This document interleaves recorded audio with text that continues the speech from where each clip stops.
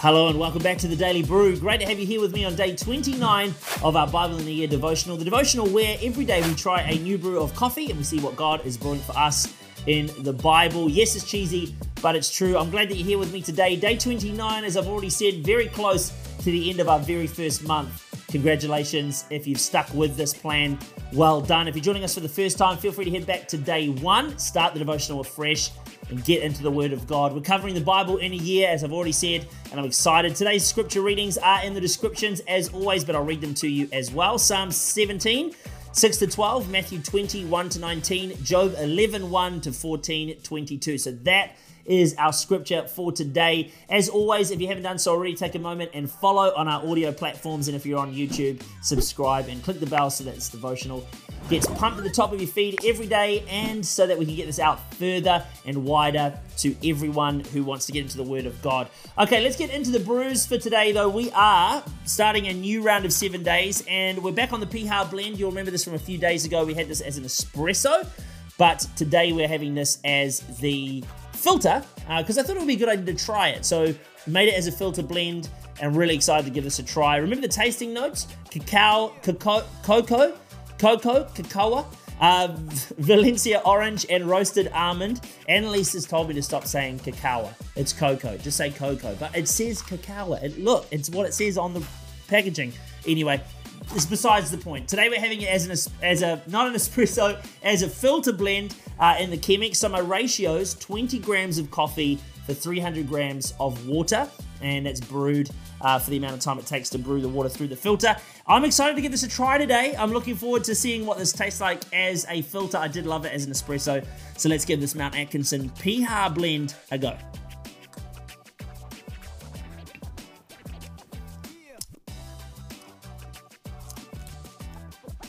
Yeah, it's a very flat flavor. I reckon I may have brewed this wrong because I'm not getting much. Let's try it again.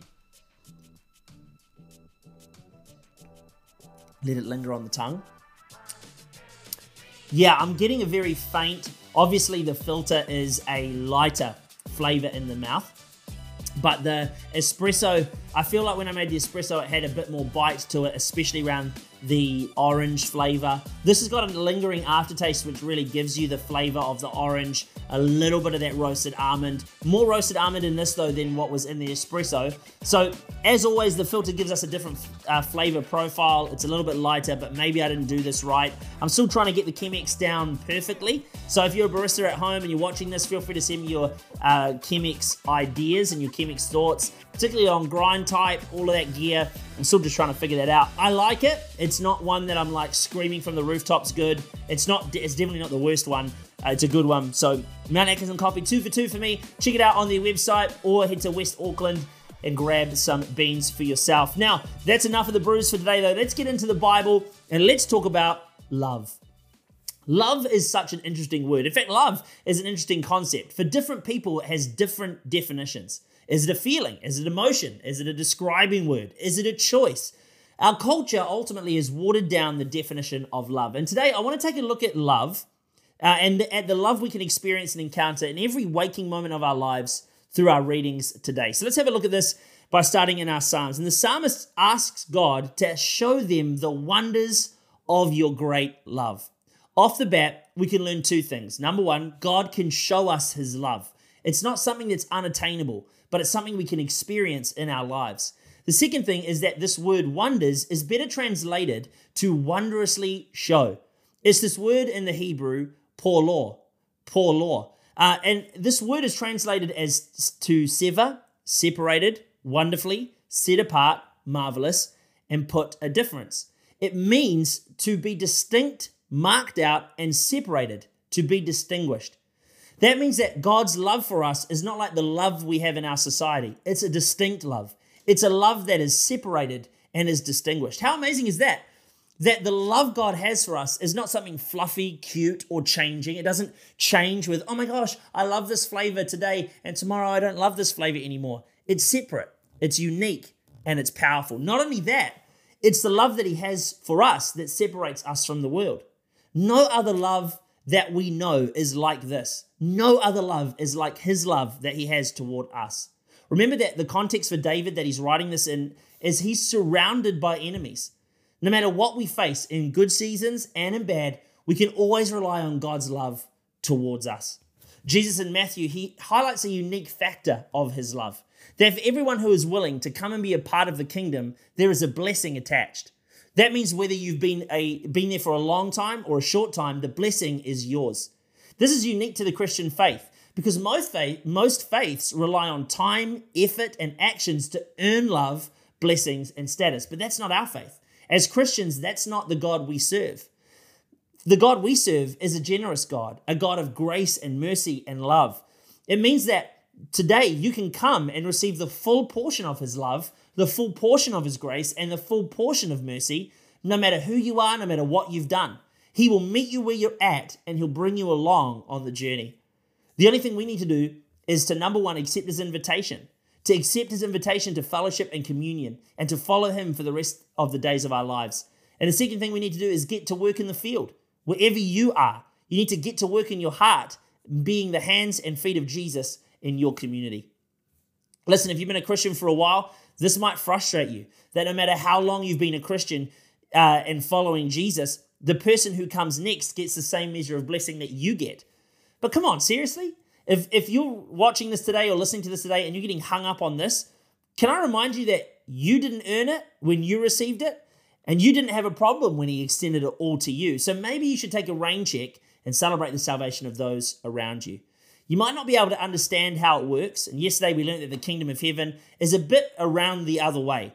And the whole, the last shall be first and the first shall be last thing. But Jesus died so that everyone might have access. This is great reason to celebrate. In Job, in the Job passage of scripture today, we read that Job reveals that he's not actually the perfect human. Yes, the Bible says that he was blameless and had lived an upright life, fearing God, but he was not perfect. In fact, in Job 13:26, he speaks of the sins of his youth. Guys, the truth is none of us are perfect. We all try and we all fall short. The love of God for us is not linked to our sin. Nothing we can do helps us earn more or lose it. He loves us unconditionally.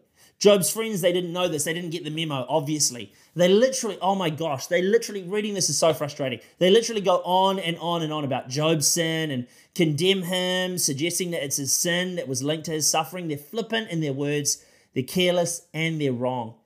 Job, on the other hand, he has a great grasp of understanding that his life is in God's hands. He trusts the Lord, despite the fact that at no point does God ever explain to Job why he allowed the suffering to come into his life in the first place. Job never had the promise of the cross. We're so blessed to know that because of Jesus' great love for us, he died so that we might live. We have this great display of love of Jesus on the cross, his death, his resurrection, that gives us hope in every season. I wonder, would we be willing to trust God no matter what we go through and no matter what we experience? 3, 2, Verse of the day. Yes, the super sneaky extra bonus verse of today. Let's have a look at it. Job 13, 5-6. If only you would be altogether silent. For you, that would be wisdom. Job is being berated by his friends here, and I've said it before, but reading this is so frustrating. I don't know about you, it does my head in reading over and over and over again about Job's friends. I'm sure that their hearts were in a really great place. I'm sure that they really cared about Job and that they really tried. But man, they shanked the delivery of their device. They really did. Sometimes people don't actually need our words of wisdom. Sometimes they need us to have the ability to read the room and see that our silence is more of an encouragement than our thoughts on the situation. Well, that's it for day 29 on the Daily Brew. Thank you so much for joining me again. Tomorrow, we will be that much closer to finishing the month. 2 days' time, we will have completed a full month of the devotional plan, and I hope that you are enjoying this as much as I am. I'm praying for you.